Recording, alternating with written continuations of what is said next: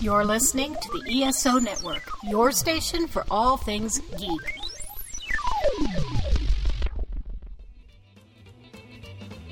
Welcome to Earth Station 1, a weekly podcast dedicated to all things sci-fi, fantasy, and much, much more. Sit back and relax and enjoy the show. Hey everyone, how's everybody doing out there? Welcome back to Earth Station 1, and we are here this week to talk about one of our favorite board games made into a movie. That's right, folks. We are talking all about Clue, a true whodunit, and an original film in so many different ways with an outstanding cast and a great plot line and 3 different endings. Pretty fun stuff to talk all about. And we'll do that in just a little bit. And this is the man who is going to be my co-host once again this evening. The man who always has a clue, Mr. Mike Gordon. Howdy. You ready for a whodunit, sir? It's funny you say that because I don't think I've ever owned the game Clue. Really? So, yes. I am shocked. Shocked, I tell you. I'm definitely shocked. Yeah, I'm a big fan of whodunits. I always have been a big fan of detective mystery books, stories, written comics, whatever, movies. But I can't ever recall owning the game. I don't think we ever had the game. My parents must have deemed it was too violent. Wow. Have you ever played it? Not that I recall. Wow. So, yeah. What a deprived childhood. No, I feel like so out of the loop on this one. No, I do remember seeing the movie, not in the theater. I did see it on cable, I think shortly thereafter or whatever. But yeah, especially since I have been immersing myself in a lot of things like a whodunits and Agatha Christie stuff lately. This is right in my wheelhouse, so I'm glad to that we're talking about it this week. That is pretty darn awesome. I'm really impressed that you were able to do that. At least to immerse yourself in different forms of entertainment and everything. Ha! Yeah, I mean, we have that kind of time, right? Well, of course. And that's the fun part about it. We have nothing but time right now. When we want to hear from you guys at home, how are you guys spending your time and everything? Are you guys, watching lots of movies, playing a lot of video games? I know, folks are, talking all about, different things on cable and, just different video games that have come out. I know, there's a farm game or something that a lot of people are playing out over on I think it's the Nintendo Switch. We are so not hip. We are very unhip. We are so not hip here on the show. You should know that by now. Two old guys, talking about a board game movie. Mm-hmm. No, exactly. We're just like, all right, let's talk about this thing. We'll warm up the Motorola TV and get going. And we'll dial down to Sarah and she'll call, Sheriff Opie and Anthony and whatever, it'll be cool. And I couldn't even go there, but we definitely would love to hear from you guys. Please write us at earthstation1@esonetwork.com. It would be great if you could. We'd love to hear from you guys. Definitely, tell us what's going on. How's everybody doing? And please, please, please tell us, are you being safe? That's the big thing. We definitely would love to, find out, how everyone's doing. And it's just a very, very weird time. And, it's just getting weirder and weirder things going on. People are talking about opening things back up before too soon. And it's just crazy. And I don't want to get into politics. I don't want to get into any of that. So we'll keep on moving on, as we like to say. Move on. Yes. Definitely, want to give a shout out to our patrons and big thank you to Bill Lamond, who is one of our patrons, and he listens to us. He's actually working as I think he basically is, he cleans buildings and such, and he's cleaning for first responders right now, and wanted to give him a big old shout out. Thank you for helping the ESO network out. Thank you for writing us little reviews all the time up on our Patreon site about, what episodes you like, what you don't like. And I'm just enjoying, hearing from you and everything. And you too can become a patron for as little as $1 a month. And I know things are tight, but it's $1. If you want to help support ESO on Earth Station One, all you have to do is go to patreon.com/ESO network. Doesn't get any much easier than that. And we've got a lot of great things up there and stuff. And speaking of great things, we have a new sponsor up here on the network, and for Earth Station One specifically. Did you know about that? I guess you didn't, because you didn't say yes. So you're talking to me. Sorry. I was talking to either you or the people at home. Usually you're the one who responds to everything. We actually have a new sponsor up here on Earth Station One, and we are welcoming, you ready for this, folks?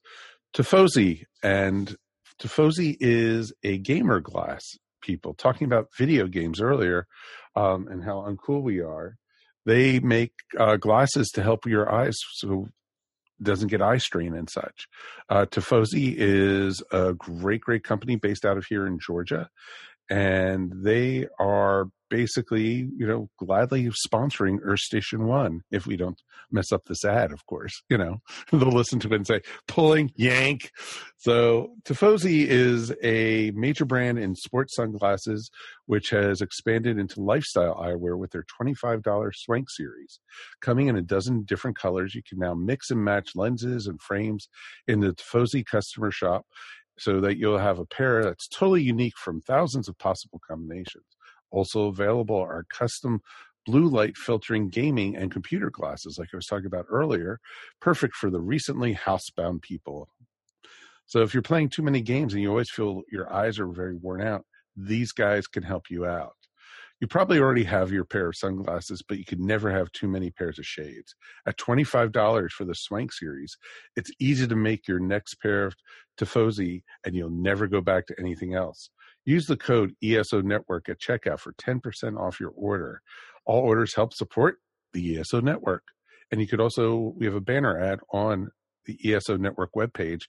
On all the inner pages, you can actually now, click on our banner ad, and it's pretty darn awesome that you can check out Tifosi. And hey, Mike, I have a pair of them right here. You ready to see the Tifosi sunglasses? I am. Look at these, dude. Ta-da. Wow. Yeah. I got them in a stylish red. It's pretty awesome. They're pretty nice looking, actually. Yeah, and they're pretty cool, and they're very comfortable. And they even have it that if you need to, you can get them in your prescriptions. If you have a prescription for glasses and such, like I do, and you can get, send them your prescription, and when you order, and you can even get your sunglasses that way. So welcome aboard, Tifosi. I hope we pass the audition. The ESO Network is now, our future is so bright, we need to wear shades. Damn straight. And if we're going to wear shades, we're wearing Tifosi shades. Damn straight. I like that. Look, I have to keep that one. And so if you want, like I said, if you want to go do the banner ad, go to esonetwork.com, or you could just go to tifosi.com, or actually I think it's tifosioptics.com. And if you do that, you can then use the ESO Network and, the code, and you'll be able to get us in. So it's pretty cool. All right, rants and raves time. You ready to do some ranting and raving? I'm going to keep these cool sunglasses on for a little bit. As always. We've been talking about it. We were offline, Mike and I were chatting about it. Because I still love buying CDs and I love buying DVDs and, still having a hard copy of a book and everything. But I know a lot of people are going completely digital nowadays. And I know I'm kind of guilty about some of that, and we'll chat about that. But I'm just curious, Mikey, what about you? Well, I mean, we've already established that we're not hip. Oh, God, So, no. so If you saw me in these sunglasses, you wouldn't think I'm hip at all. No, actually, you look more hip with the sunglasses. Okay. The sunglasses make you look more hip. That's another tagline.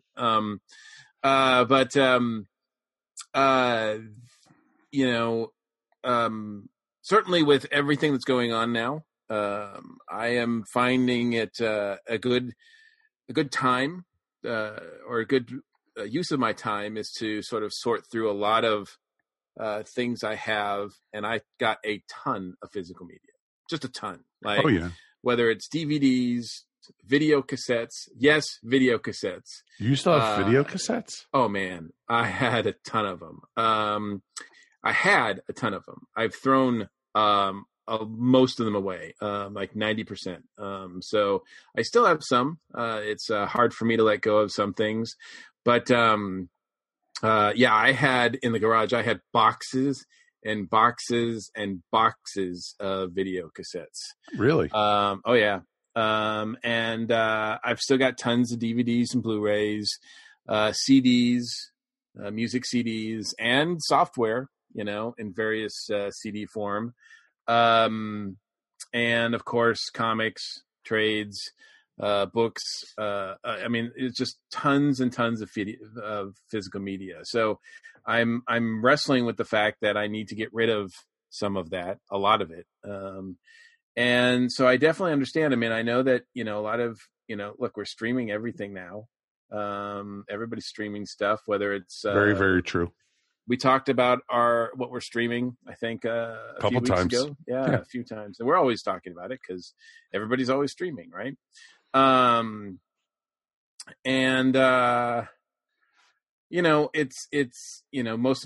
most of the people get their music now from Spotify or iTunes Music or Amazon. Like, they all have different music sources that you can just stream whatever you want.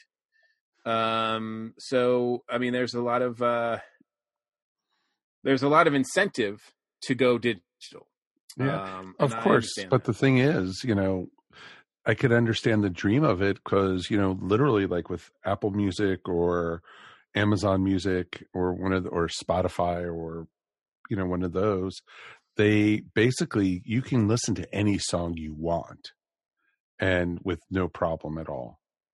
And it's pretty amazing that it's out there, that you have the accessibility to it. Yeah, you have to pay $7 a month, $8 a month or something for Amazon, or if you want the full version of Spotify without the ads, you have to pay a couple bucks. I know, same thing with, the same thing with Apple. And it's just amazing what you can hear now. And not to mention all the podcasts and everything, what you get. And then, most cars nowadays are equipped with satellite radio. Yep. So you don't even have to listen to local radio. And a lot of satellite radio is even commercial free. So you just... And absolutely. And look, I get it. It's compelling, but I will say that every time, because, Mike and I are old enough that we've seen media come out in various formats over our lifetime, and every time it happens, something gets left behind. There are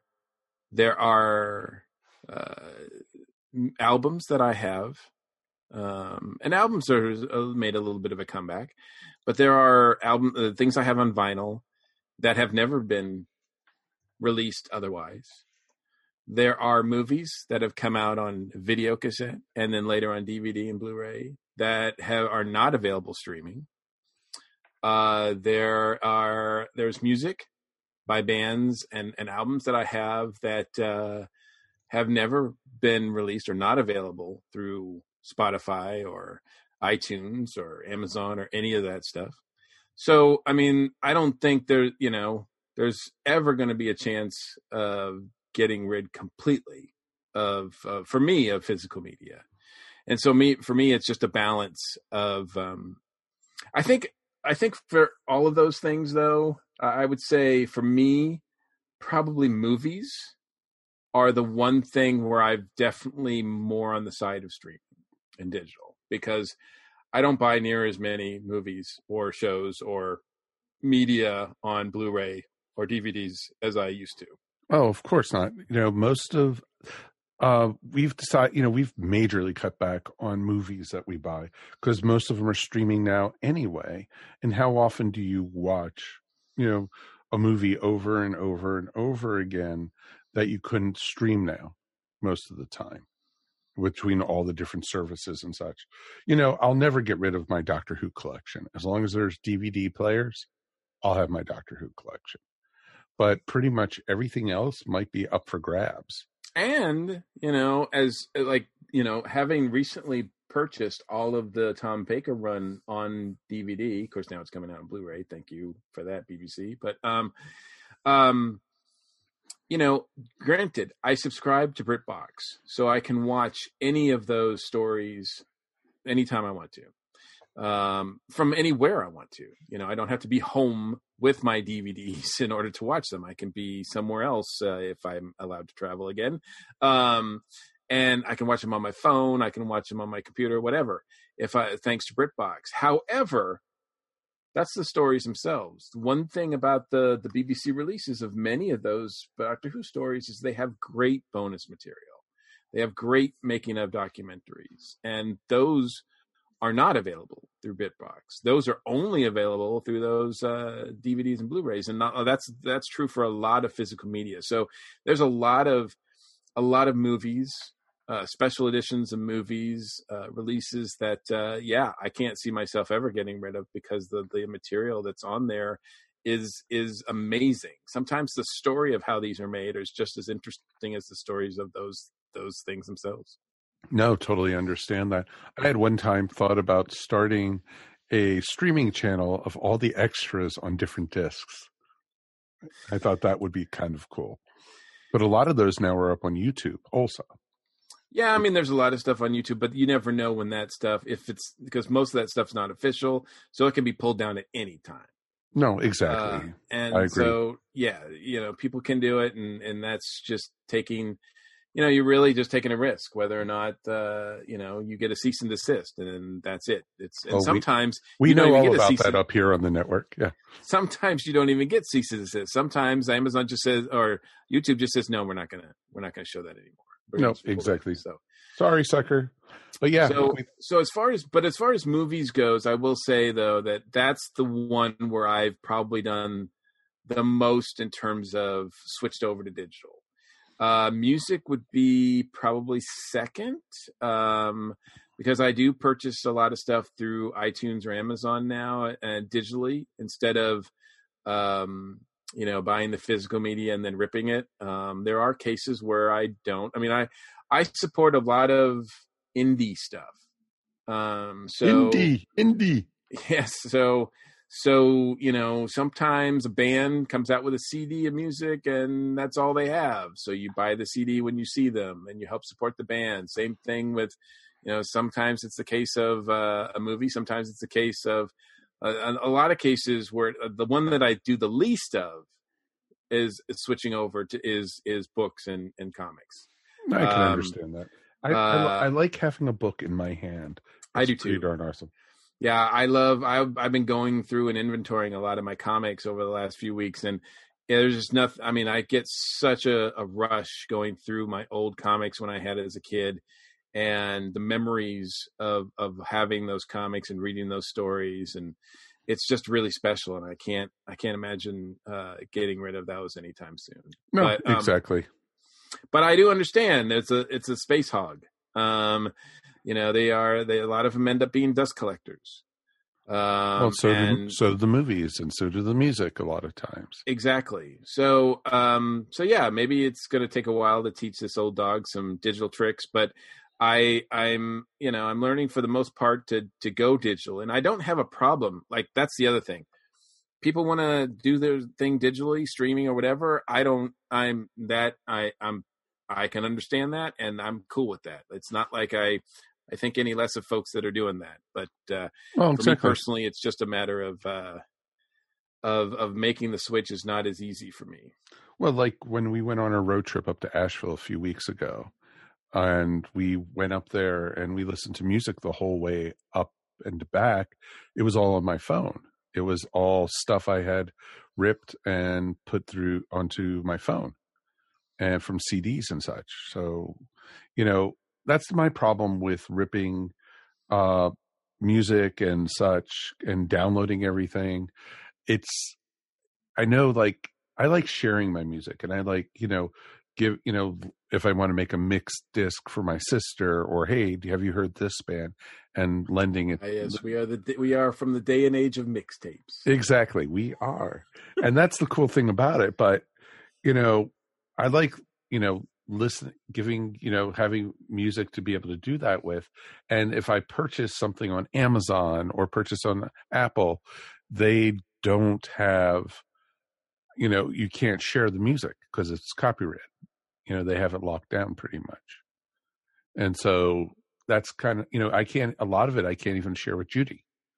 And it's like, because she wants it on her phone or something, unless I authorize her phone onto my account or something like that. That's you guys are married, you can share. No, come on, please. No. No, I've been married 15 years. I'm not going to start something new there with it. No. But yeah, it's craziness. We actually downloaded all our CDs, and we probably had close to 1,000 CDs at one point, and put it all onto hard drives and everything. And now it's all living on my phone or on the external hard drives. And so it's pretty cool.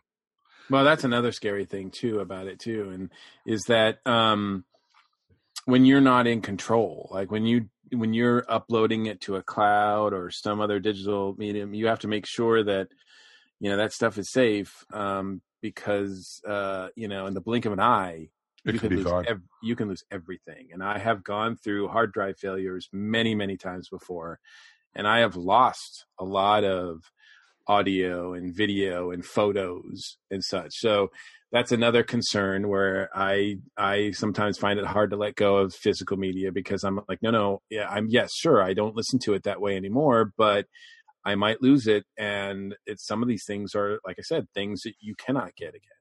Mm-hmm. Of course.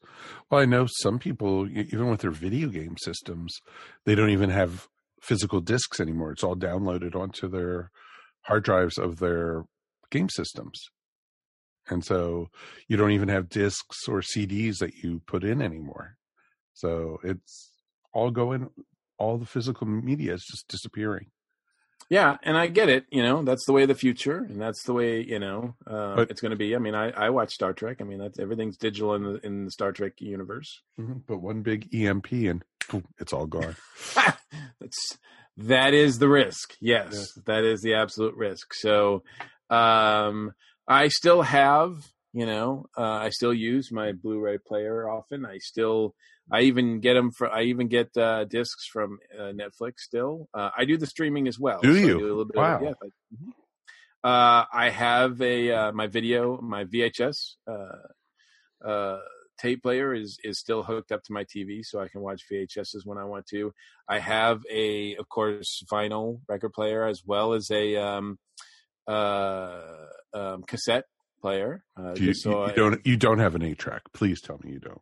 I do, but it's not functional right now. It's in storage.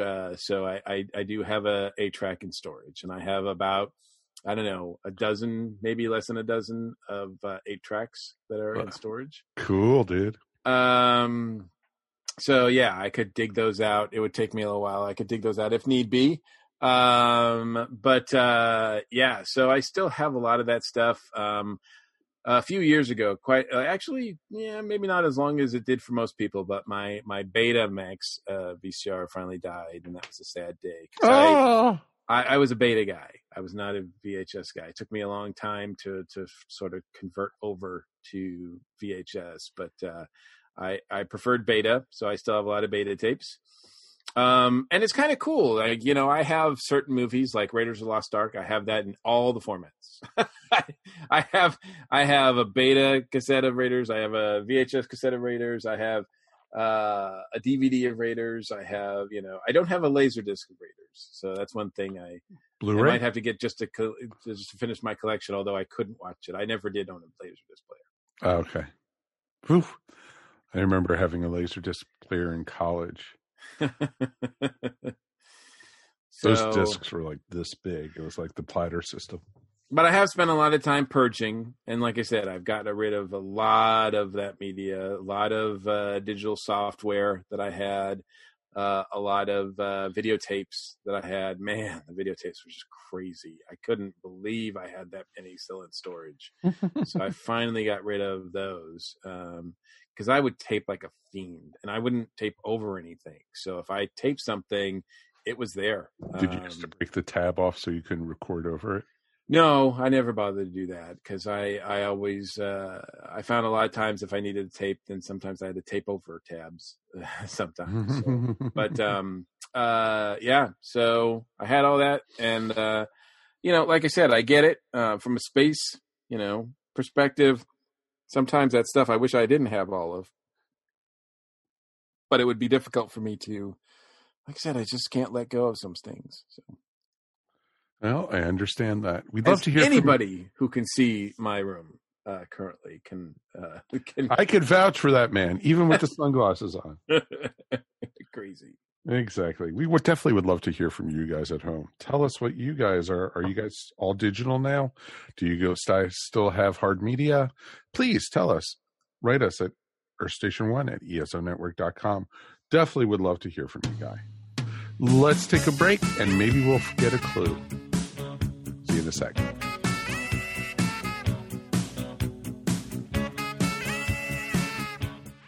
Check out what's been going on with the Pop Culture Cosmos Show and the PCC Multiverse. You know how Disney kind of like puts films on an assembly line, but you know that when you're getting something from Pixar, because it takes so long to craft, that there's a lot of care put into it. That's the Pop Culture Cosmos Show. And the PCC Multiverse. Playing worldwide on radio 7 days a week, your favorite podcast app, and right here on the ESO Network.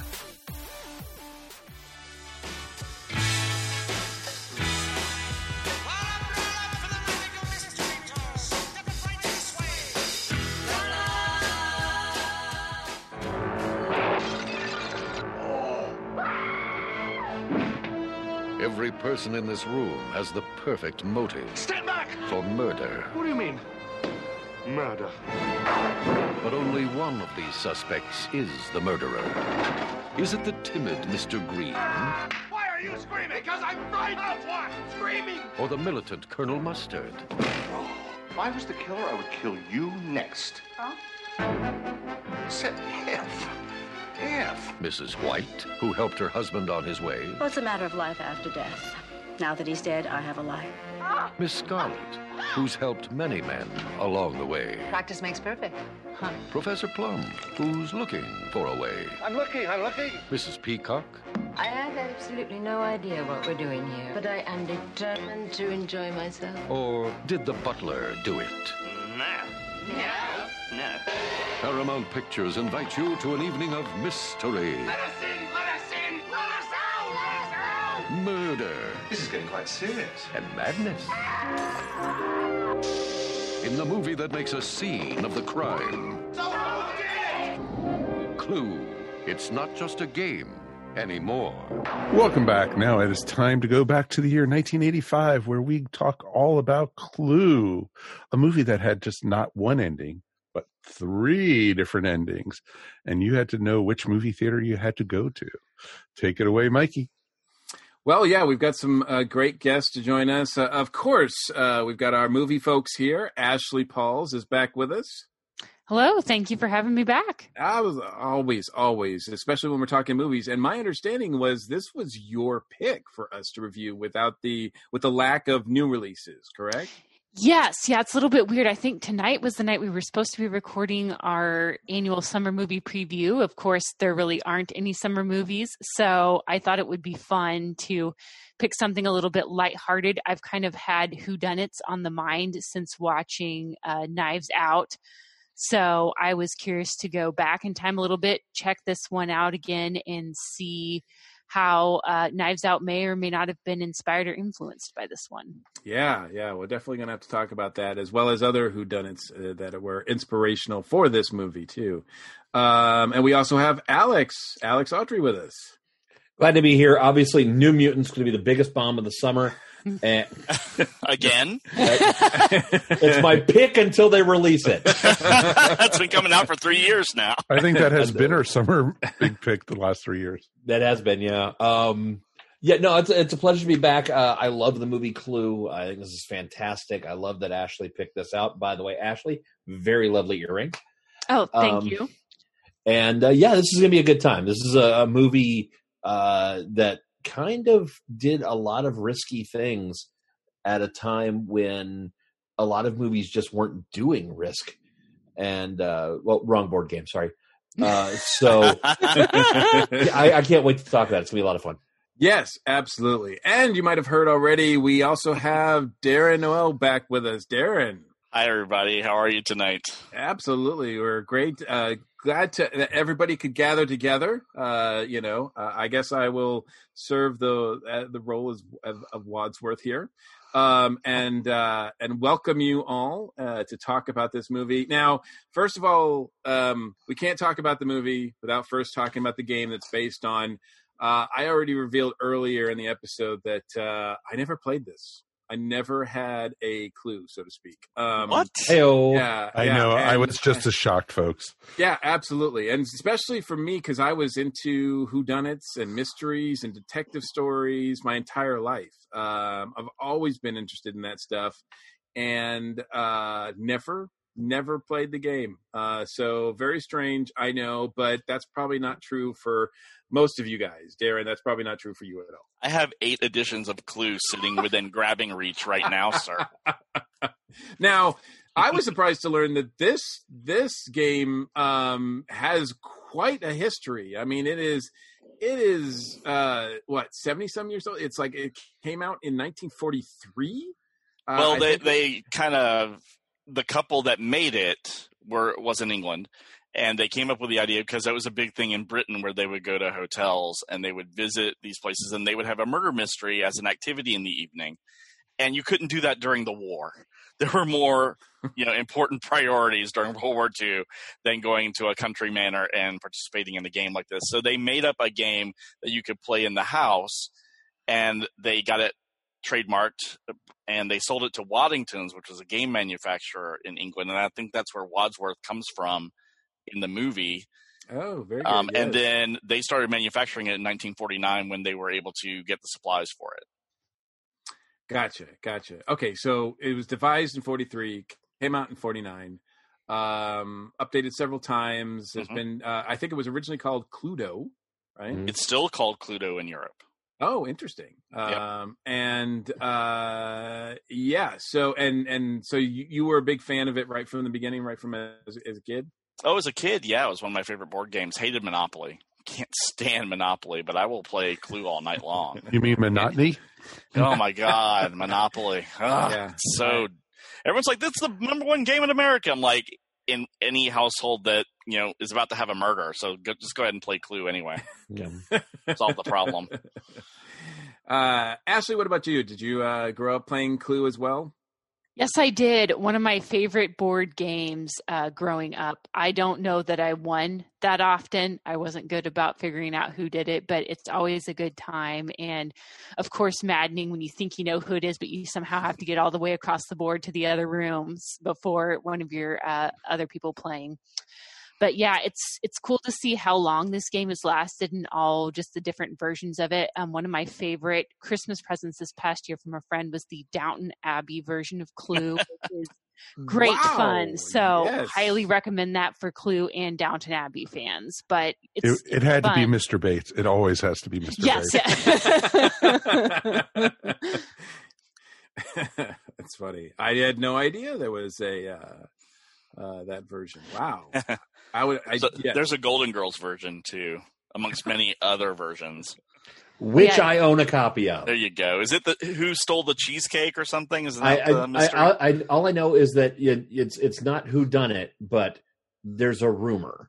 Oh, a rumor. Yes. We actually, friend of the station, Lacey Adderhall, gave my wife a copy of Golden Girls Clue for Christmas this year. Aw. So, well, not this year, last. Anyway. And Alex, did you grow up playing the game as well? So I have an older sister who cheats. And we played it, and we played it often, and she would do things like specifically not tell me that she had a particular character in her hand. So I would get it arranged, and I knew it was this person with this weapon and this thing. And I would say, I know who did it. And I would say it. And she goes, no, you lose. And I win the game. And I'd be like, oh, okay. But my sister's 5 years older than me, and she cheated at every game we ever played. So, but your sister and my sister might be related then. I'm not bitter, not at all. I've still grown up to be a fully functional adult. Growing up, there were times when it was just, you couldn't go outside to play when it rained, and we didn't have the Atari 2600 until like 1980. So, we did a lot of board games, and Monopoly will not only end friendships, but family members won't talk to you, and yes, there will be a murder. We played Clue a lot growing up, and I don't think we've had a copy of it in years. So getting one for Christmas was kind of a neat thrill. Mike, what about you? Oh, like Alex mentioned, my sister used to cheat at it. So, she won't ever admit to it, but yes, we had Clue growing up, and she always was able to peek or something, but she always won and cheated her butt off on it. So yes, right now I think we have like 4 different versions of Clue. I think even the Simpsons Clue. And, so it's pretty awesome. And, we just recently played it not that long ago with some friends, and they brought over, it's called, Turbo Clue or something like that. It's a new version of it that, gives you more rooms and more secret passages and more weapons, which is pretty awesome. Now, I couldn't help but notice, but none of you, in talking about your history with the game, said that you couldn't wait till a major motion picture had been made of it. So I'm not sure exactly where the idea came from to do this, but I want to talk about your experience seeing the movie for the first time. But as always, we have to point to Alex to talk about the box office as far as how this movie did. I don't think this was a real winner at the box office, was it? This movie bombed. That is all that you need to know about this film. The fascination behind the idea of there being multiple endings, the A, B, or C ending, as they were called, was really unique. Spoilers for a movie that came out in 1985.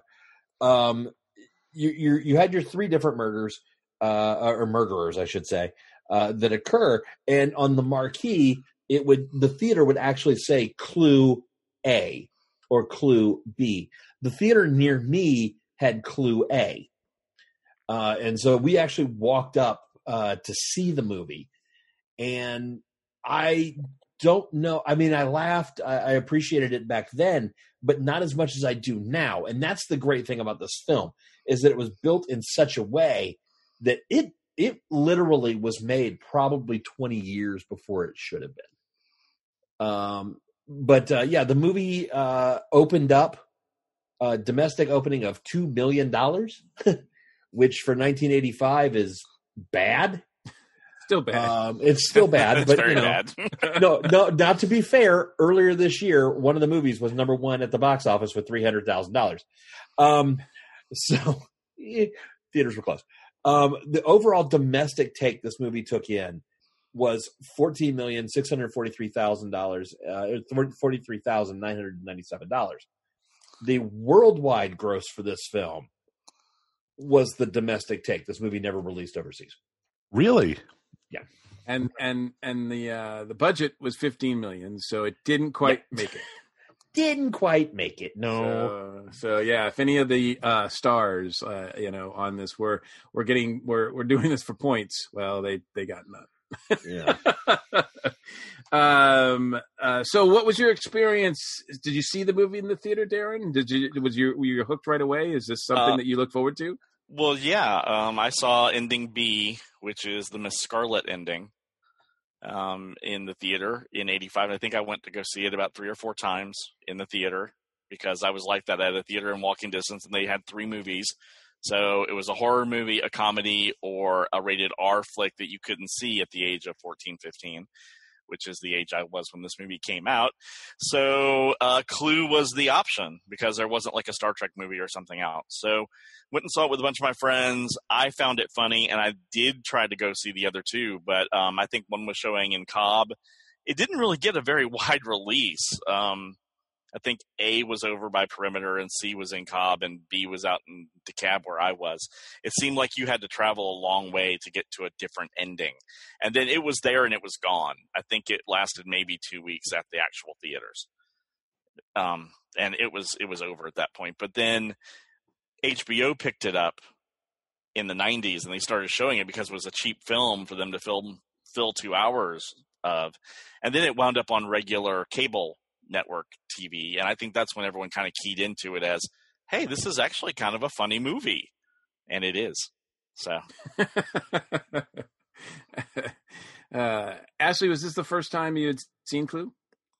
I had actually seen it once before. I was stuck at home sick and looking for something entertaining to watch on Netflix, so there was Clue. I didn't remember a lot about it because I'm pretty sure I was running a fever and not feeling well, but I was entertained at the time. So I was looking forward to watching it again when I was a little bit more aware of what's going on. And it's really interesting to me to hear that it was a flop when it came out, because I feel like it's one of those movies, if you mention it, people are like, oh, I love Clue. That's so fun.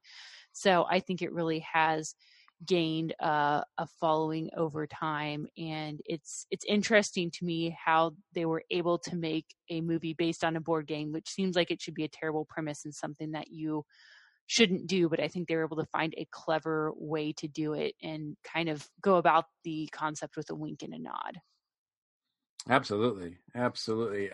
Mike, what about you? Did you see this in the theater? Oh, I sure did. Do you remember what ending you saw? I saw in the theater, I saw A and C. Oh, you saw it twice? Yes. The only one I didn't see was the Mrs. Peacock one. So I wanted to see all the different endings, but none of the theaters in our area was showing B. And so That's because Alex's theater was showing. I know. That's true. There was only one copy of B, I think. And it, like Alex said, it was gone way too soon to be able to try to go see it otherwise. And I loved it. I loved it right from the very first time I saw it. And the cast was, just blew me away. It was just awesome. Yeah, I didn't see it in the theater, so I missed out on that experience. I remember seeing it on cable afterwards, and not with commercials or anything. It was a movie channel, and by that time they had released all 3 endings on that, so you didn't have to watch it you catch it at some point on cable and see one ending or the other. So I think it's. They integrated all 3 endings on it quite originally, I think, in an original fashion, I should say. So that was pretty interesting. I to be honest, I don't remember much about my initial experience watching it. I think I just watched it, went and then moved on. So as I said, I'm very much interested in whodunits and mystery, detective stories and everything like that. I don't know why this one has never clicked with me. I did watch it. I rewatched it this weekend, and I enjoyed the heck out of it. So I don't know what was going on with me at that time in the 80s, but now I appreciate it. I appreciate the references. I appreciate I think Mike, you mentioned it. I appreciate the cast. The cast is amazing. Yeah, I can't even imagine a better cast. I know that there was some, looking at the production notes of it, I noticed there were some other people initially in mind to play different parts, but man, it just seems so perfect. But then again, I never played the game, so I don't know I don't have anybody to compare him to. So I never was familiar with Colonel Mustard or Mrs. White, Mrs. Peacock, Professor Plum, etc. So I didn't know if these were actual great representations of those characters. Darren, would you say that they were, or did the movie just take a lot of liberties? They take a lot of liberties to flesh them out. I think Clue has done a good job at trying to evolve the characters. There are classic personas where Miss Scarlet is a femme fatale character. Colonel Mustard's the old military guy.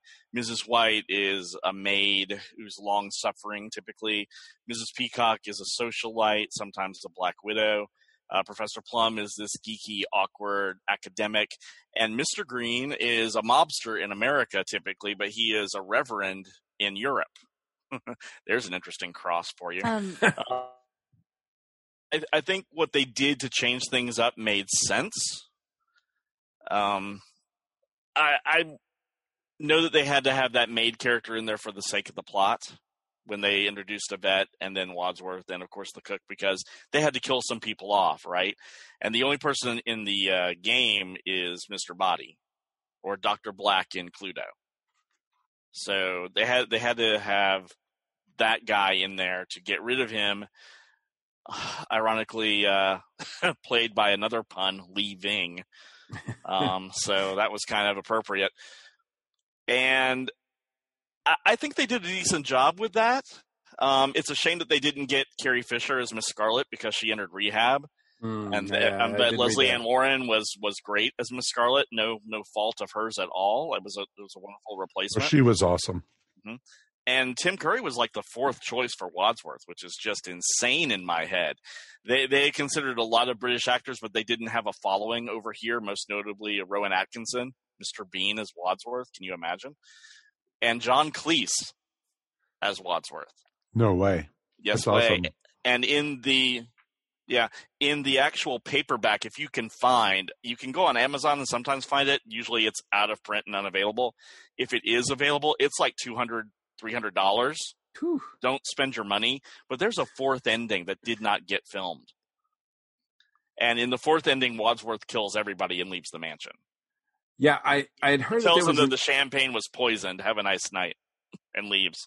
Yeah, I heard that in the filming there, they actually, I think, did shoot the fourth ending, but they may have. They said it didn't work, so they ditched it. So. They cut it, probably in like audience testing.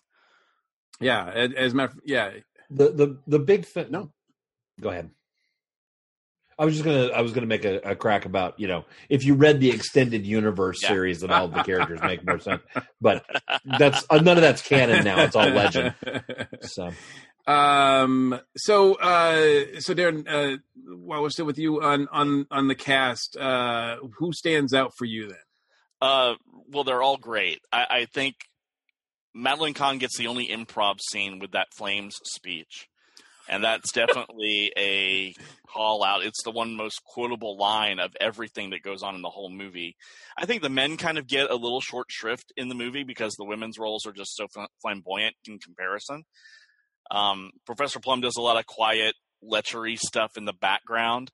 And, of course, this was the beginning of Christopher Lloyd's career. This is before Back to the Future came out. He was on Taxi, but this was his leap into movies.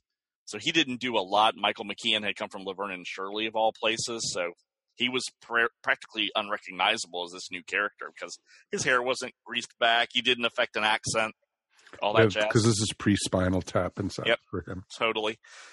Or it's not, was it? It's not. pre-Spinal It's after Tap. Spinal Tap. 84. Spinal Tap was 84. Yep. We're old, Mike. Yeah. Damn. But, the person I have to give the shout-out to is Eileen Brennan as Mrs. Peacock. Because she's doing so much of what they call the business in all the scenes. It's that she doesn't have a line, but she's, she's making all these sound effects that go on throughout the entire movie. It's not overdone, but it's just the background noise when the other characters are talking. You hear it go, oh, you know, it's that kind of stuff that really punctuates a scene. That's really nice to hear. Brings the comedy into it. Yeah. Ashley, what about you as far as characters that stood out for you? Yeah, I was going to pick Mrs. Peacock as well. I don't know that she stood out to me the first time that I was watching the movie, but just like you said, Darren, she adds a lot of like little funny flavor and color to the film. And just the scene where like she thinks she's consumed the poison alcohol and is just going completely over the top about it.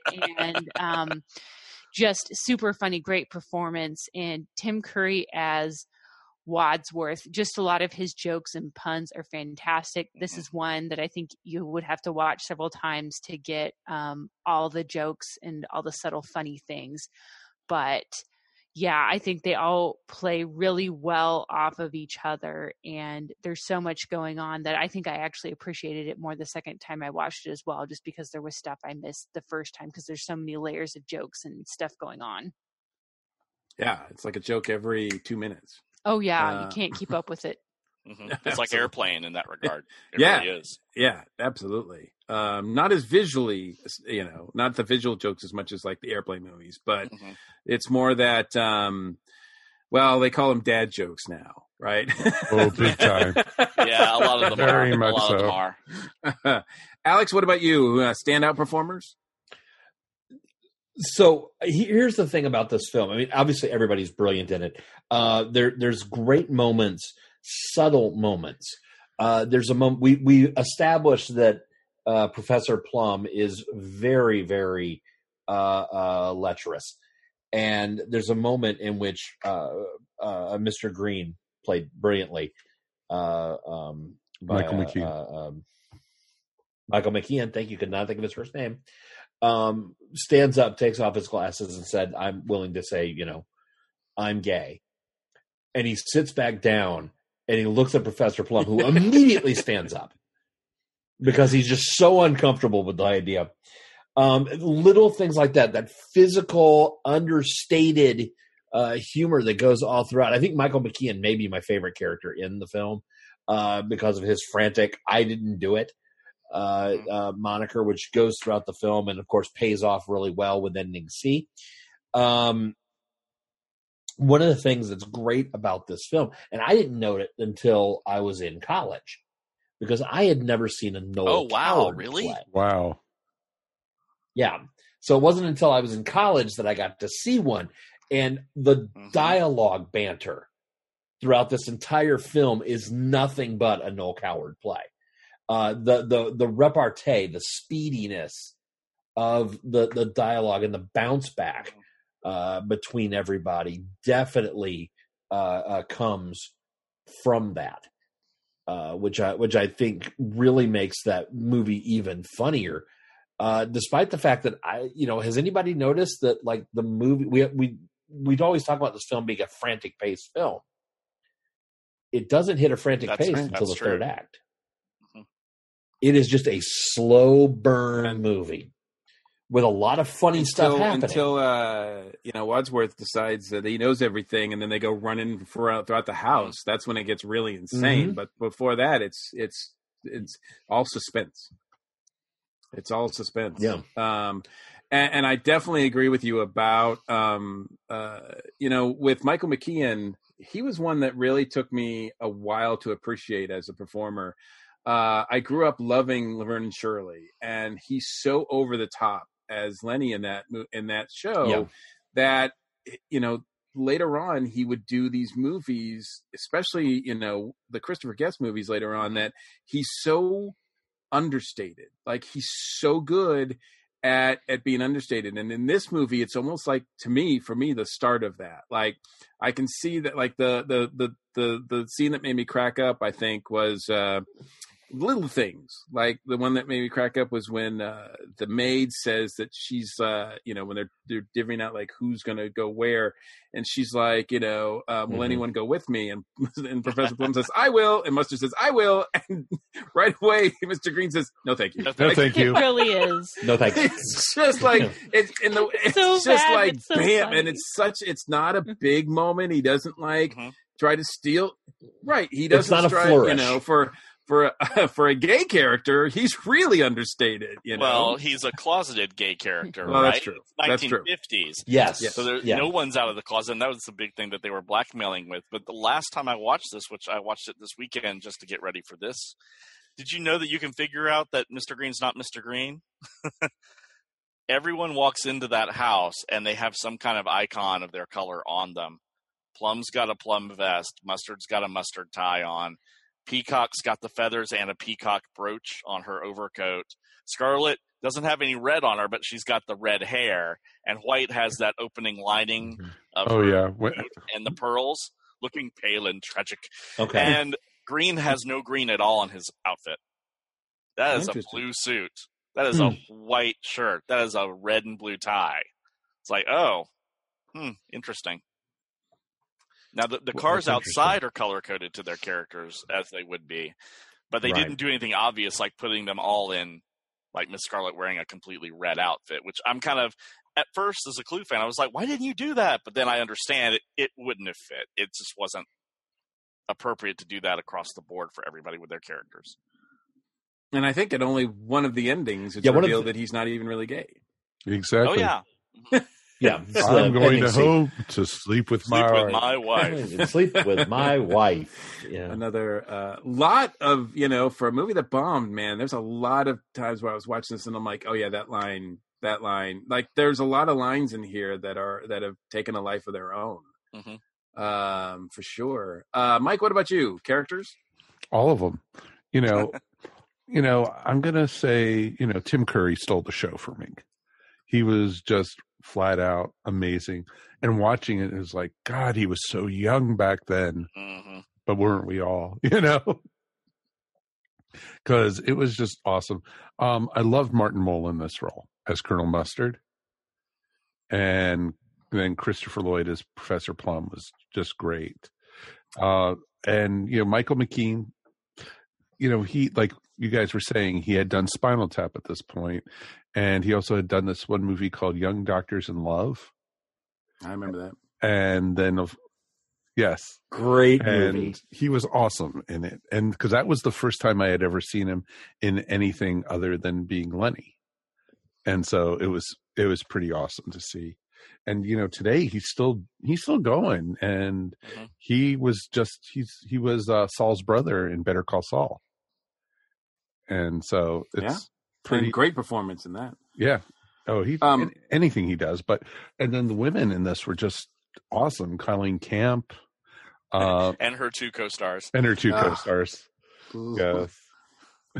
And, and Leslie Ann Warren and, it was just great. Eileen Brennan and, you just had great. It was just, the whole cast was just awesome.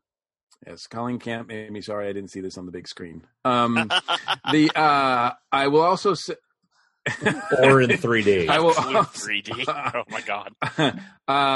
But also to your point, as far as Martin Mull is a king of understated performances. I mean, the guy is just amazing, but he doesn't steal the show. He always is in kind of plays the straight guy, but he's hilarious in that role. And I think, Darren, to your point, I think that's one of the reasons why the women seem to stand out more, because you've got Martin Mull and Michael McKean playing like these really quiet, understated performances. Christopher Lloyd, compared to what he can do, is really understated in this. Oh, yeah. And so it leaves really a platform for all the women to shine. Well, going back on what Alex was saying, when Jonathan Lynn got the cast together in rehearsals, the first thing he did, they made them watch The Thin Man. Awesome. Movies where that delivery is just Yep. And Eileen Brennan famously remarked that, well, they had no time for the method in this movie, referring to how they were going to do their characters. So I think they did a lot. Poor Tim Curry had a lot of heavy lifting to do because he was just the exposition man throughout the whole movie, and they're all goofing off around him. Poor Leslie Ann Warren could not really sit well in that dress. I don't think anybody could. Well, she actually had to rest up against a reclining board, literally during the filming. I think they made 2 dresses, one for her sitting scenes, which was open in the back, and one where she was actually sewn into it. So not a practical an outfit, but you can get picked up with a flat tire in it. We've discovered that. So very important. Yes, very important. Always important. I agree with you. The entire cast is amazing. Certainly watching it this time, especially to see some of them early on in their career, so to speak. But you can just tell who the masters are. I can only imagine that, because it's fun to watch any of these folks. Like whoever's talking is great, but if you look at whoever's doing, back, like in the background, they're great as well. And for me, man, it's difficult to pull my eyes away from Madeline Kahn. She's just amazing. And then she has a couple of moments where she just steals the movie practically.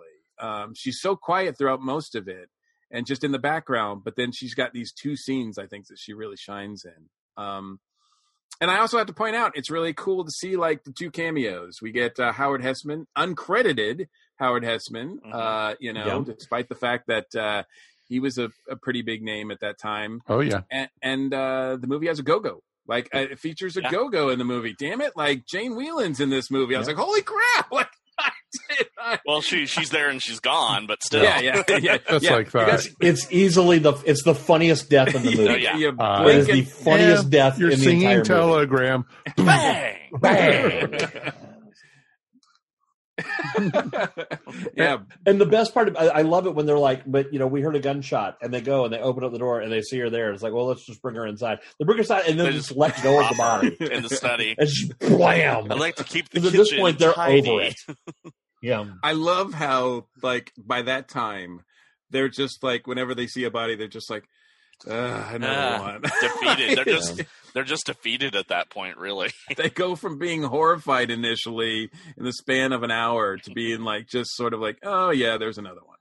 Whoever it is, they'll have to go away or they'll be killed. I love the structure of this movie. It could be a play. It is a play. Yeah, it is a play? Yeah, I've seen. Okay. Yeah, because I was going to say it could easily be a play. It feels much like that, and the characters are there. As far as a whodunit goes, I don't know that it really like holds up to that as a great one, because it just like it's more interested in the satire and the humorous aspects of it than actually the I mean, it's got 3 endings and there was a 4th that was filmed. So it's like, it could be really, it's not like you're going to watch it again and go, oh, I can see that. Right. So it's really open as far as that goes, but I don't know, Darren, as far as whodunits go, does it still work for you? Well, there are some things that they did early on in the plot that you can see, like who was missing in the billiard room scene when Yvette was screaming. That's kind of the big thing that they did. It's like, oh crap, there was someone missing from that scene. Who was it? But I do think it falls apart once Curry starts explaining the 3 different endings, because one involves a character who's not one of the main characters pretty heavily. And then you get rid of that part of it altogether, and then, oh no, this person did them all, and then it's not just one person, it's pretty much everybody. So I think it does tend to fall apart there, but I think they tried to go for it. If you're looking for a tight thriller whodunit, this is not your movie. This is a parody movie of the murder mystery genre, and it does it well. That's what it does. Absolutely. If you want to see a tight whodunit or something, go watch And Then There Were None. Right. Oh man, this movie is like, definitely inspired by Agatha Christie and in particular, And Then There Were None. Well, that's where they got the idea for all the different weapons, which I am not going to call by its original name. No, please don't. Please do not. Either one of the original names. But what ending did you like the best? I like it when I like them all together. Okay, the ending C, or do you like all three? You mean I like all three of them because it just injects another layer of humor. Hey, how about this? It's the whole thing about whenever you play Clue, odds are it's not going to be the same solution every time you play Clue. So it kind of feeds into that part of the game, actually. So I kind of like that when you're making a movie about a game, it's difficult. So anytime they can put a game mechanic as part of the movie, I think that's pretty ingenious.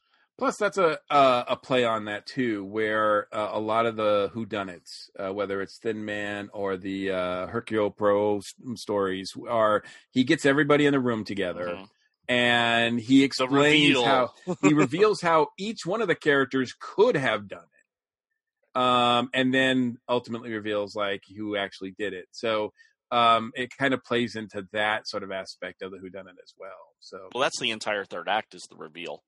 Absolutely. So,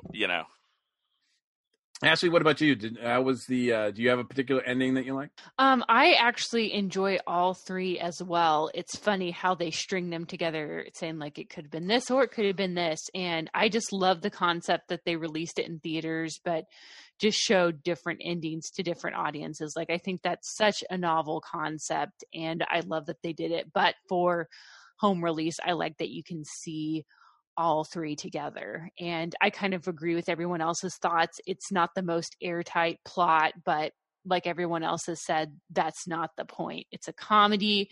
It's funny. It's entertaining. They do a good job of keeping up the suspense throughout the first half.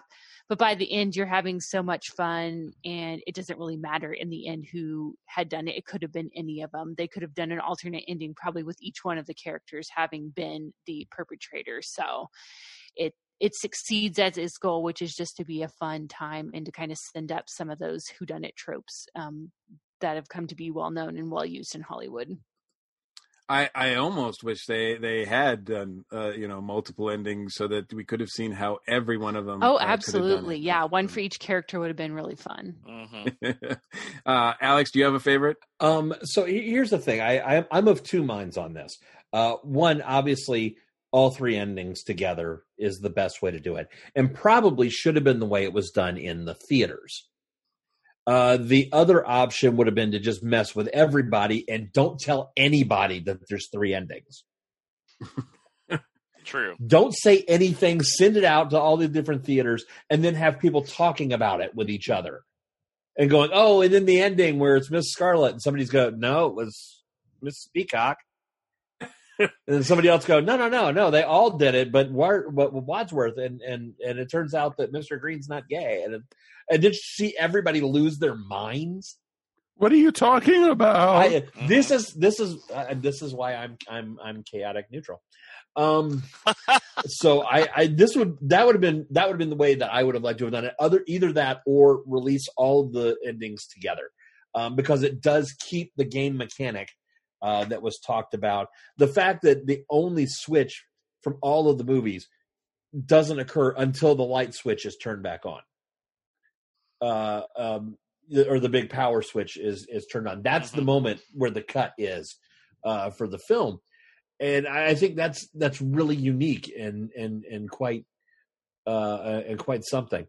So. But for me, it's all of them together. I mean, as much fun as I like the Mrs. Peacock ending, it's all of them together. Mrs. Peacock was a man? Yes. And them going through how many bullets were used. Oh, I love that with him and Miss Scarlet. 2 + 1 + 1 + 1. Those two. Yes. Even if you were right, that'd be 1 + 2 + 1 + 1, not 1 + 2 + 1 + 1. And the look of satisfaction on her face when the bullet goes off. Yeah. That was just awesome. Mike, do you have a favorite ending? I like all three of them. I think my favorite probably is, the Wadsworth, claiming to be Mr. Body, and then Mr. Green turning out to be the FBI agent. Yeah. That call from J. Edgar Hoover, that was for me. I did not get the joke about why is J. Edgar Hoover on your phone? Well, he's on everybody else's phone. Why wouldn't he be on mine? Why wouldn't he be on mine? Not get that until like maybe 10 years later. It's a little more appropriate today. Yeah. This is why U.S. history is an important subject to do well in. It was 1985. I was in the 8th grade. So 7th grade. Got him, yo. Anyway. Oh God, I was already in college. Communism was just a Red red herring. Oh God. Yeah. In three different ways. That was awesome. That was, I think, the one joke that made all three endings. Yeah. That was it was great. And I'm glad it's so appreciated now, because like even the slapstick in it, when the lights went, or when they heard the screaming and they all were running down the stairs and Mr. Green and Wadsworth ran into each other and they went flying, and then the women went flying too. It was just awesome. I'll call it, I think as far as I'm concerned, I'll play favorites. I like I think they ended on the video release or whatever. I think they ended it the right way, like using ending C. Like, I don't know if that was the original plan, but it seems like that one has the most satisfying ending. And at least before the credits roll, it seems like that ending just leads to boom, the movie's over. I think, and the fact that all of them did it, it's kind of like in some way you don't sort of see that in a lot of like the whodunit's always concerned with who did it, like who is the one, mm-hmm. and that's where like Murder on the Orient Express is really innovative, because it's everybody, mm-hmm. I sort of like Spoilers. The fact that yeah spoilers for that movie and book and play and all that sort of thing. Yes, sure. So I kind of like that. As far as the beginning, I have to say that man, talk about something that's not really plot related, but just had me rolling when I was watching this, and I had totally forgot about it, was the whole thing about him like stepping in and just having that on his shoe. like in the beginning of the movie, and as each character was coming in and smelling it, I was dying. I just thought that was the funniest thing. And that's one of those things that I don't even know if that was in the script. It probably could have been something that was just there, right? Mm-hmm. Well, even Yvette was like looking when she was in the... Yeah, she checked her shoes at one point. Yeah. Everybody was checking their shoes. Everybody was checking like... I think Mrs. White was the last one to do it, and then the smell faded. So Yeah. It does go away eventually, I guess. As far as, a representation of the game, is there anything particularly in the movie that either really works for you because of the game, or that maybe is missing from the game? Darren, as far as it being an adaptation of the game, is there anything that you're like, well, that's in the game, but I don't know how they should have had this in the movie, or the reverse, where it's like, this is the best thing because it's perfectly representative of the game? Well, the set was actually a constructed set. It was not inside that house. That house is actually like a matte painting. Aww. So yeah, the set was actually used for Dynasty after this film stopped being filmed. They had to make their money some way. Yeah. I hated the fact that the ballroom was actually an exterior set that was not part of the set that they built. It was actually another location. That's why you don't see the ballroom except for one time in the entire film. Really? Yeah. Yeah, it's a separate set altogether. I felt like everyone, when they play Clue, they're like, where are the bathrooms? Where did they sleep in this big mansion? Because you don't have a bedroom on the first floor and all that stuff. I like the fact that they expanded it. And one day, if they ever make like 3D Clue and you have to build like, here's the cellar in the boiler room, and then you go up to the building, through the bedrooms and everything, that'd be kind of fun to play. As a vice versa. They got the secret passages in there. That was wonderful. They managed to work those in. But yeah, I think it works fine with related to the board game. They even snuck in the envelope where you would put in your cards, but they burned it in the study's fireplace. So they did a lot of, here's something from the game that we're going to put right here. So they did a good job of that. I don't know. This seems to go without saying, but I'm not sure. Did they must have come out with a movie version of the board game? They did not. What? The movie version of the board game is the board game. Yeah. So there's no like board game with these like actors in those. No. Wow, that's amazing. That was not the sort of thing. That was not the sort of marketing tool that you would have thought of back then. And after it bombed, there was no reason to have marketing for it. I had to hunt down a CD of the soundtrack. It cost me quite a lot. Wow. The soundtrack is very difficult to find because they didn't print that many. Wow. That is that's shocking. And it's also surprising to me that you said that that they should come out with a 3D version. It surprises me that they haven't, like in some sort of video game form, they don't have a 3D version of this. Well, the video game versions tend to duplicate the board versions that they actually bring out. So they've done Clue Master Detective, and over in Europe it's called Super Cluedo. They've got 4 more suspects. That's Madame Rose, Miss Peach, Sergeant Grey, and Monsieur Brunette.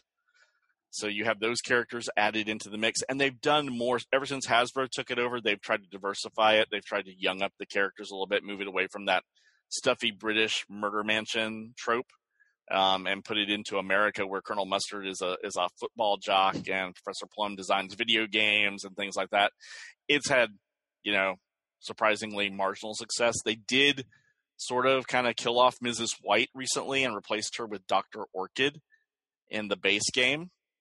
Who's supposed to be this, she's a toxicology specialist. So you wonder how she fits in with the Clue pantheon very well there. Mm-hmm. And she's supposedly the adopted daughter of Mrs. White. So there's kind of a continuity there. So, but they haven't done anything really like spectacular. It's all been gimmicky, in my opinion. Gotcha. Yeah, man, it seems like it would be, I would love just a virtual house that you could solve a mystery in like that. That would be pretty amazing.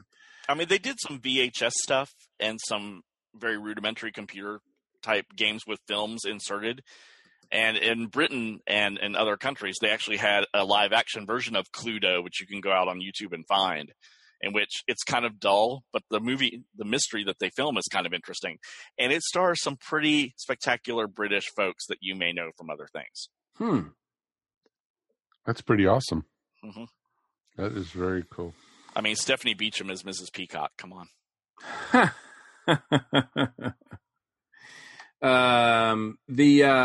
Ashley, what about you? Any sort of things from the game that were particular good call outs or not for you?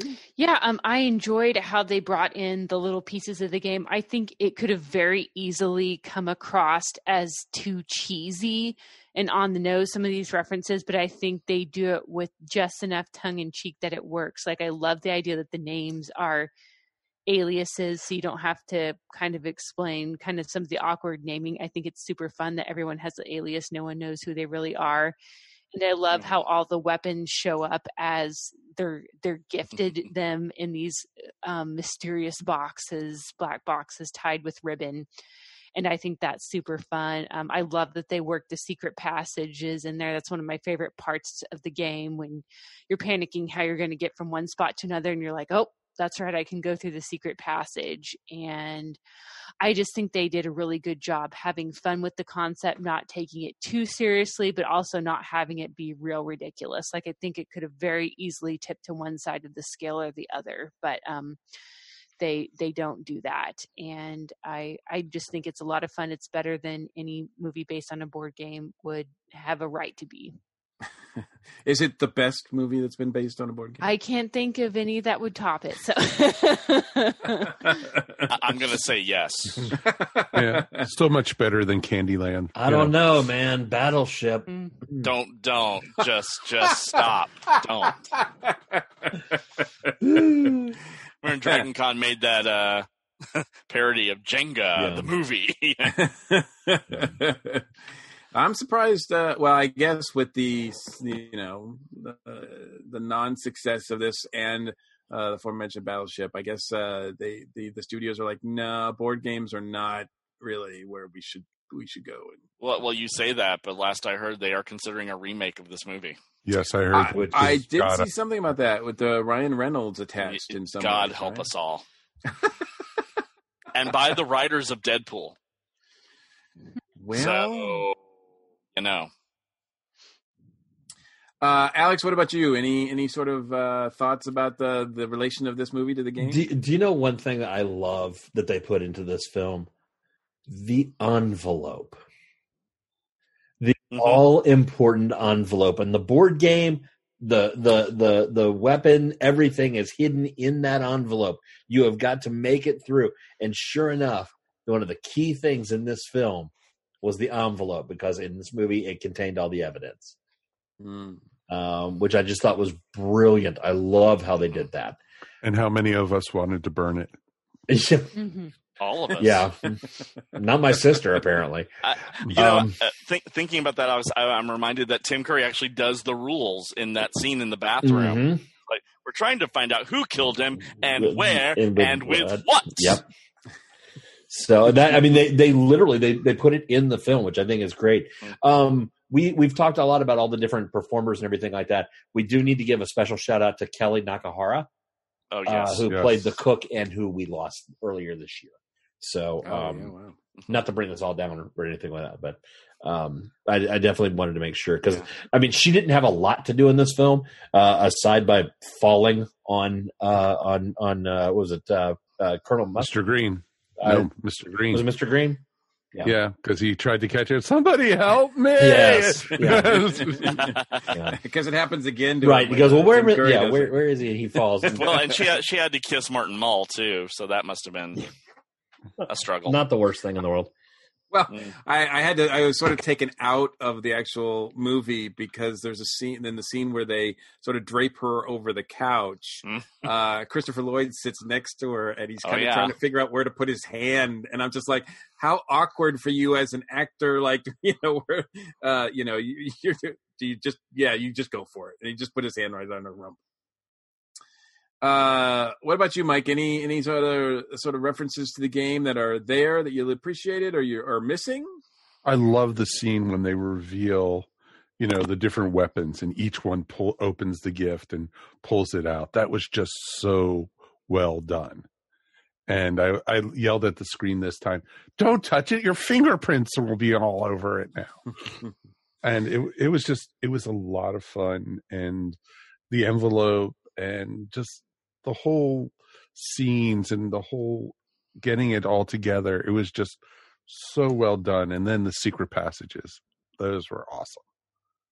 Yeah. I also like the fact that, I guess that's why they had to introduce a bunch of characters because each one of the weapons is used at one point. Mm-hmm. So it's kind of nice to see that, not only are they introduced, but every single one of them is used. That's what the saying is, right? If you're writing, if you introduce a gun in Act 1, it has to be fired by Act 3, right? Yep. And sure enough, all the things that are introduced in Act 1 are used. So I do find it funny they lock up all the other weapons, but they manage to still leave the dagger and the candlestick out after they do that. It's like, you can reuse these; they're right there. So let's talk about it, I guess, as a comedy, as a satire of detective or mystery or whodunits. How does it hold up? I know that there's actually not that many really, I think, successful or great comedy attempts at this genre. And a lot of them were done sort of around the 80s. But earlier. Or earlier. Right. Mm-hmm. Yes. Well, yes. I think the one that comes to mind for most of us is Murder by Death. Also with Eileen Brennan. Oh, that's right. Yep. Yeah, she is in both of those. Where do you sort of rank this as sort of being one of the best of those? One of them? Darren? I think Murder by Death is trying to do something completely different. It's calling out mystery writers, on their shenanigans, and characters for that. Just one note about Eileen Brennan in that movie. In the sequel, the quasi sequel, isn't it called The Great Detective, where Peter Falk plays the same character, but Madeline Kahn is his girlfriend in that movie. So another clue tie-in. I think it's a decent movie, but it really does tend to fall apart for me. It's really dry, and some of the jokes no longer fall. They don't land where they should anymore for me in Murder by Death. Some of that humor is kind of old and dated, but I think if you're interested in murder mysteries and you want to have a fun evening, you can certainly camp this up in MST3K it in a heartbeat. Yeah, I do agree that it's different in it's taking specific shots at very iconic murder detective character. You have poor Peter Sellers being rather on PC in that movie as the Charlie Chan character. So look, he did the same thing with Fu Manchu. I mean, he wasn't like, he wasn't. That was not new territory for him. No, not at all. It has not aged well for us now, right? Well, yeah, that's true though. But in some cases, those Charlie Chan movies were just, the original ones were just as bad with that sort of thing as well. Totally. And if you don't know, if you've never seen Sam Spade or Poirot or Charlie Chan or Miss Marple or whatever, then some of that just is, goes over your head. You need to know the genre in order to really enjoy that movie. Yeah. I would still say Clue is the superior comedy. Gotcha. That's a bold statement. Ashley, what do you think? So I don't have a lot of experience with whodunit comedies. I was trying to think, and the only two I might have seen are Clue and Knives Out, but I think it's kind of fun to compare those. Knives Out is, of course, really recent, and I think there are some interesting traits that it does share with Clue, like the cast of eccentric characters and all these people kind of trapped together in a house, and there's motives for pretty much anyone could have committed the murder, but who actually did it. So I think it's kind of fun to see the evolution of that story. It still works in modern times. I would like to see more whodunits. I really enjoyed A Murder on the Orient Express, which I think came out a couple years ago. And I think sometimes people may mistakenly think like, oh, that's a genre from the past, that could be outdated now, but it's really not. I would like to see that continue to be updated. And Clue, of course, is still very funny watching it today. So I think that's a genre I would love to see people expand on. Yeah, I definitely agree. Can you think, because I was thinking about Knives Out as well. It's hard not to. Both take place in a New England mansion, right? Do you think that obviously that was influential to making that movie? Did you feel that's an influence? I would be really shocked if he wasn't at least a little inspired by Clue, and it feels like it's a type of movie that the director would have enjoyed and maybe been inspired by just a little bit. It is kind of with the similars again with like the great ensemble cast of characters and actors. So I would be surprised if he didn't refer to that movie at all when he was making Knives Out. I agree with that actually. A lot. Yeah. Alex, what about you?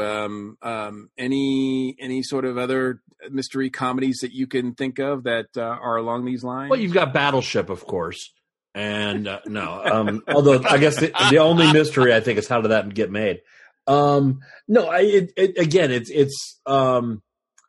It's a very niche thing, not only to do as a whodunit, but to do a whodunit comedy. Like what was said, we could talk about Murder by Death, which came out in 1976, I think it was. I think so. And I love that one because they would show it all the time on the CBS Sunday Night Movie. I didn't get any of the jokes, but I enjoyed it. This one certainly. The problem with it is a whodunit comedy is probably going to make about $14 million total. And that's a problem when you're in the movie business. Would something like this, I think a movie like this comes along once with lightning striking just at the right time. Because again, you take a look at that cast and it's brilliant. You take a look at the writing of the film, and it's brilliant. You take a look at the execution of the film, and for the most part, it's brilliant. The fact that nobody went to see it when it was in theaters, except for Mike, who went twice, shows that sometimes you can make something great, and it's not going to be paid attention to until later. And this was a movie that would have probably done better starting on video. and going, here's this awesome movie with this awesome cast, and it's got 3 different endings, and you could only see the 3 different endings on video. So I don't know. It'd be kind of, that being said, pirate movies for a long time were out of vogue. Mm-hmm. Westerns were out of vogue. Tron movies were out of vogue. Still are. So, maybe, with the success of a movie like Knives Out, it would be very easy to go back and do a whodunit. But if you'll recall, was it last year that we discussed Murder on the Orient Express?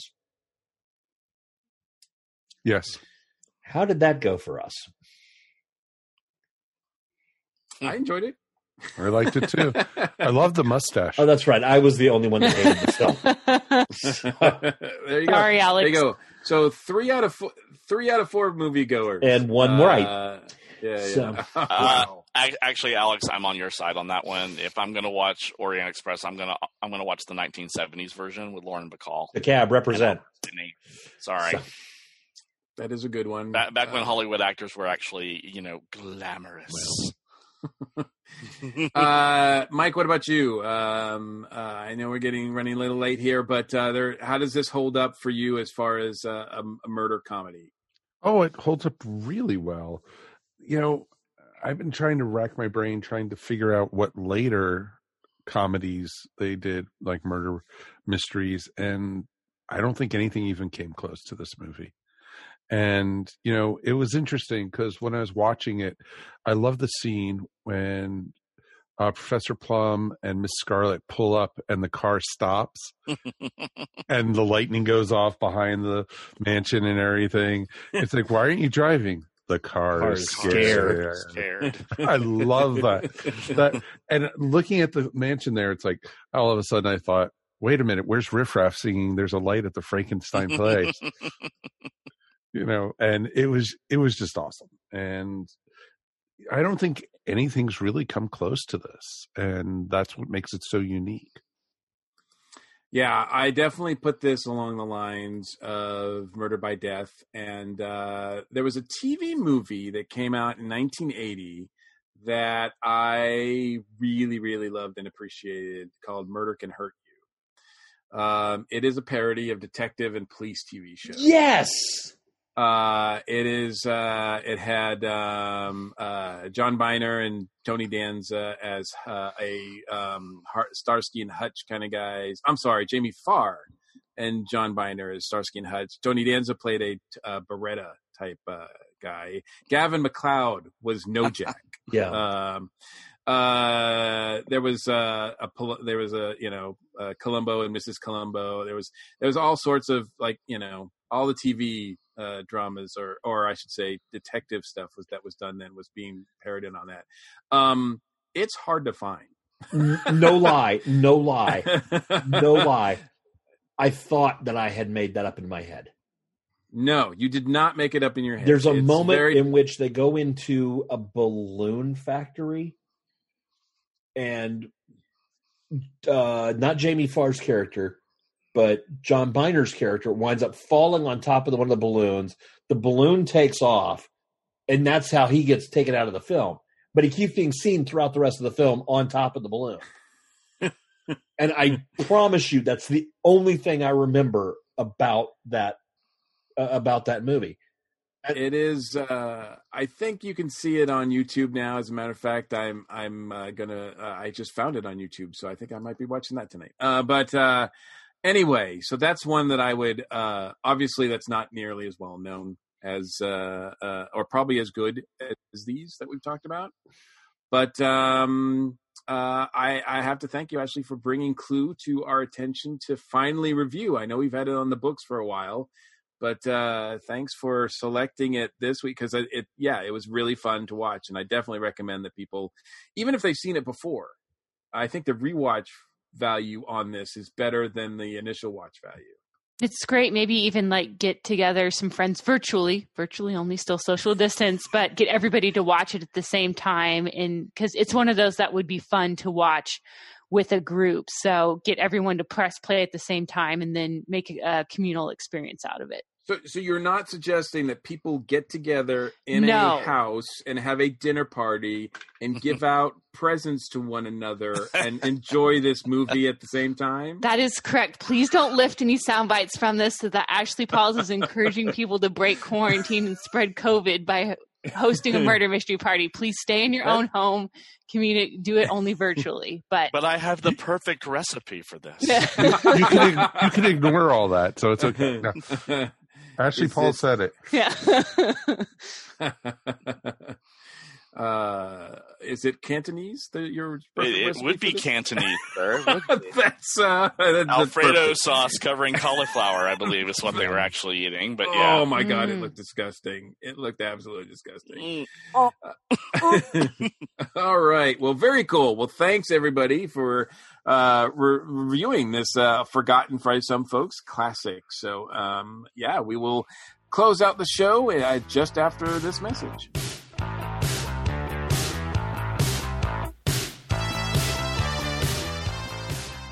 Welcome to A Geek Girl's Take. I'm your host, Angela, and this week, this Geek Girl is talking about Tiger King. I know a lot of people love documentary shows, and Tiger King is surprisingly that, a very strange documentary that, to me, almost felt like a reality show at times with just how over-the-top these people are.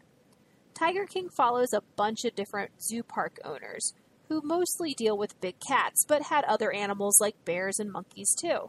It follows, for the most part, Joe Exotic, a zoo owner in Oklahoma. He is the namesake, the Tiger King. It also talks about Carol Baskins from Big Cat Rescue in Florida, and also talked about the tiger cub petting area in Myrtle Beach, which was really weird watching this and recognizing a place in this documentary since Barefoot Landing was in the footage. And anyone who has ever vacationed at North Myrtle Beach has probably been to Barefoot Landing. I made the comment about how this almost felt like a reality show at times, because the people in this documentary are so over the top, it really feels like one.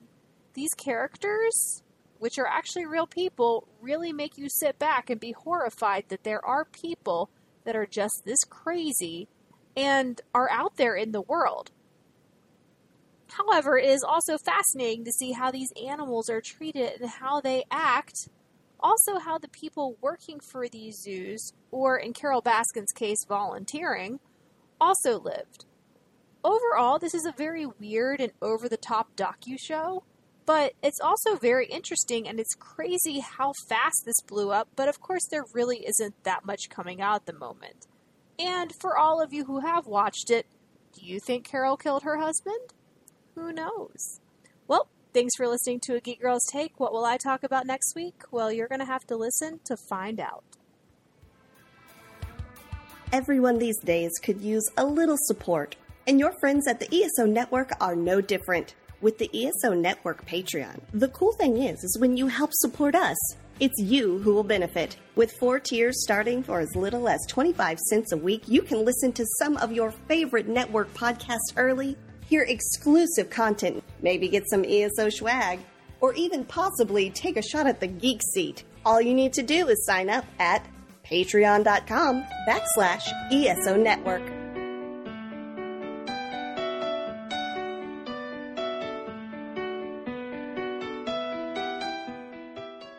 So that's going to wrap up another episode of the Earth Station One podcast. Want to thank our guests for being here. All right, Ashley, we see you have the candlestick. Thank you so much for being here tonight. Oh, thank you. This was a lot of fun. I really enjoyed watching the movie again and then chatting about it with you all afterwards. Anything you want to shout out about? Yes. I have just recently wrapped up my Better Late Than Never Goes West blog series, where I went back and watched some classic and newer Westerns that I had not seen before, and also really enjoyed having a chat over on the Patreon channel with Mike Gordon. We went through each one of those movies and dug a little bit deeper into the film and how well it holds up watching it again now. So really enjoyed that experience, and never thought I would say this, but I like Westerns. So if you have any more recommendations, please send them my way, because even though the blog series is over for now, I'm still excited about the genre and wanting to explore more. So really enjoyed that project, and thankful to ESO for giving me a platform to do it on. We don't have anything better to do, so keep on going. And Alex, you get the rusty wrench. I always get the rusty wrench. I know. Thank you, my friend. My pleasure, man. I really enjoyed doing this. Clue is one of my absolute favorites, and as much fun as it is to watch, it's even more fun to watch with people who haven't seen it for the first time. It is, yeah. Really to cool. see what the reactions are is awesome. Yeah. Anything you want to shout out about? No, I'm good. Fair enough. And Darren, it was nice to have you on for a slightly different type of episode. And you get the, let's give you the dagger. Are you calling me a backstabber, sir? No comment. That might be safest. Yes. I'll just bite my inside of my mouth for the rest of I'll meet you in the study. Of course. Hey, why does it say Mr. Body on the back of my nose? Anything you want to shout out about, my friend? Just LegionOfSubstitutePodcasters.com. That's where you can find me weekly. Yay! And congratulations on your 600th episode. Thank you. Thank you very much. That is awesome, dude. And Mr. Mike, we made it through another one, my friend. And you get the rope to hang yourself with. We did.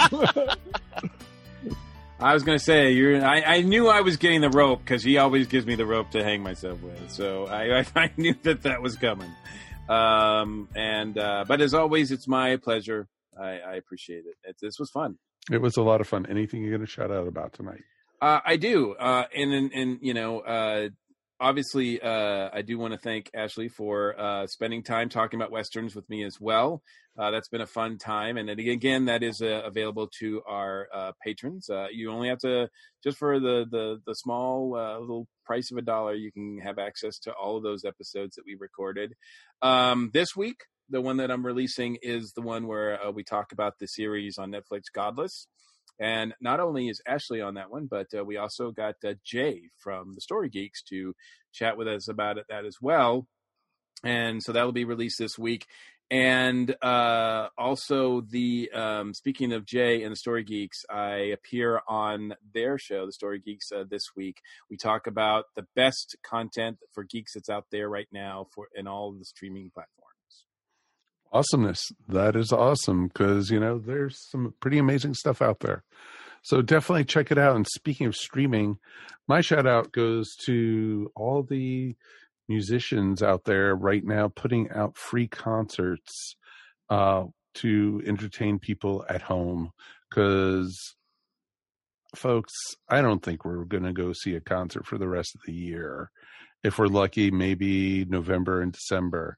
But right now, I don't think it's going to be happening for quite some time. And it's wonderful to still see original content by some very familiar names putting all towards good causes, because they're stuck at home too. And, it's awesome to see these people, do their thing and up on YouTube, Stitcher, many different audio and video platforms, YouTube, and it's just really cool to see. Facebook has been doing it, and it's just bravo for all these places that have been giving us the music and everything. And some places, like people like Ben Folds or stuff, does a live performance on YouTube every Saturday night at 8 p.m. Eastern. And it's pretty darn awesome. He takes requests that you can request right through YouTube, and sometimes he'll play it if he gets it through, sees what you wanted through the scroll. So it's pretty darn cool to do. And I just want everyone to be safe. Everyone, please, please, please, just take it easy. Don't rush anything, and just take care of yourselves. That's all we can say, really. Speaking of taking care of yourself and listening to live music, next week on Earth Station 1, we are going to be looking at best live music performances. So, hey, it's right there, kind of fits right into it. So please join us for that. And, like I said, from all of us, from myself, Darren, Alex, Ashley, Mr. Mike Gordon, please, please, we will see you here next time on Earth Station 1. Peace, and we'll take care of yourself. Woo-hoo! Cheers. And we're done. You've been listening to the Earth Station 1 podcast, a show by fans for fans. If you enjoyed the show, please subscribe to our show up on iTunes or wherever fine podcasts are found. While you're up there, please rate us and remember to leave feedback. It would greatly be appreciated. And remember to tell your friends all about us while you're at it. Earth Station 1 is available on most social media sites where you can join some really great topics or chats. Help support our show by shopping through our Amazon.com link or purchasing very cool ESO Network clothing and merchandise at our TeePublic store. Links to both are found on the top of our ESO Network webpage. Become a patron of the ESO Network by backing us up on Patreon for as little as 25 cents a week. Go to patreon.com/ESO Network to sign up. We want to hear from you. Please write us at earthstation1@esonetwork.com or call us at 404-963-9057. Thanks for listening, and we'll see you next time here on the Earth Station 1 podcast. Peace, and we're done. This has been a broadcast of the ESO Network. Be part of the crew and help support our shows by donating to our ESO Patreon or by shopping through Amazon.com or the TeePublic store, which can all be found at www.esonetwork.com.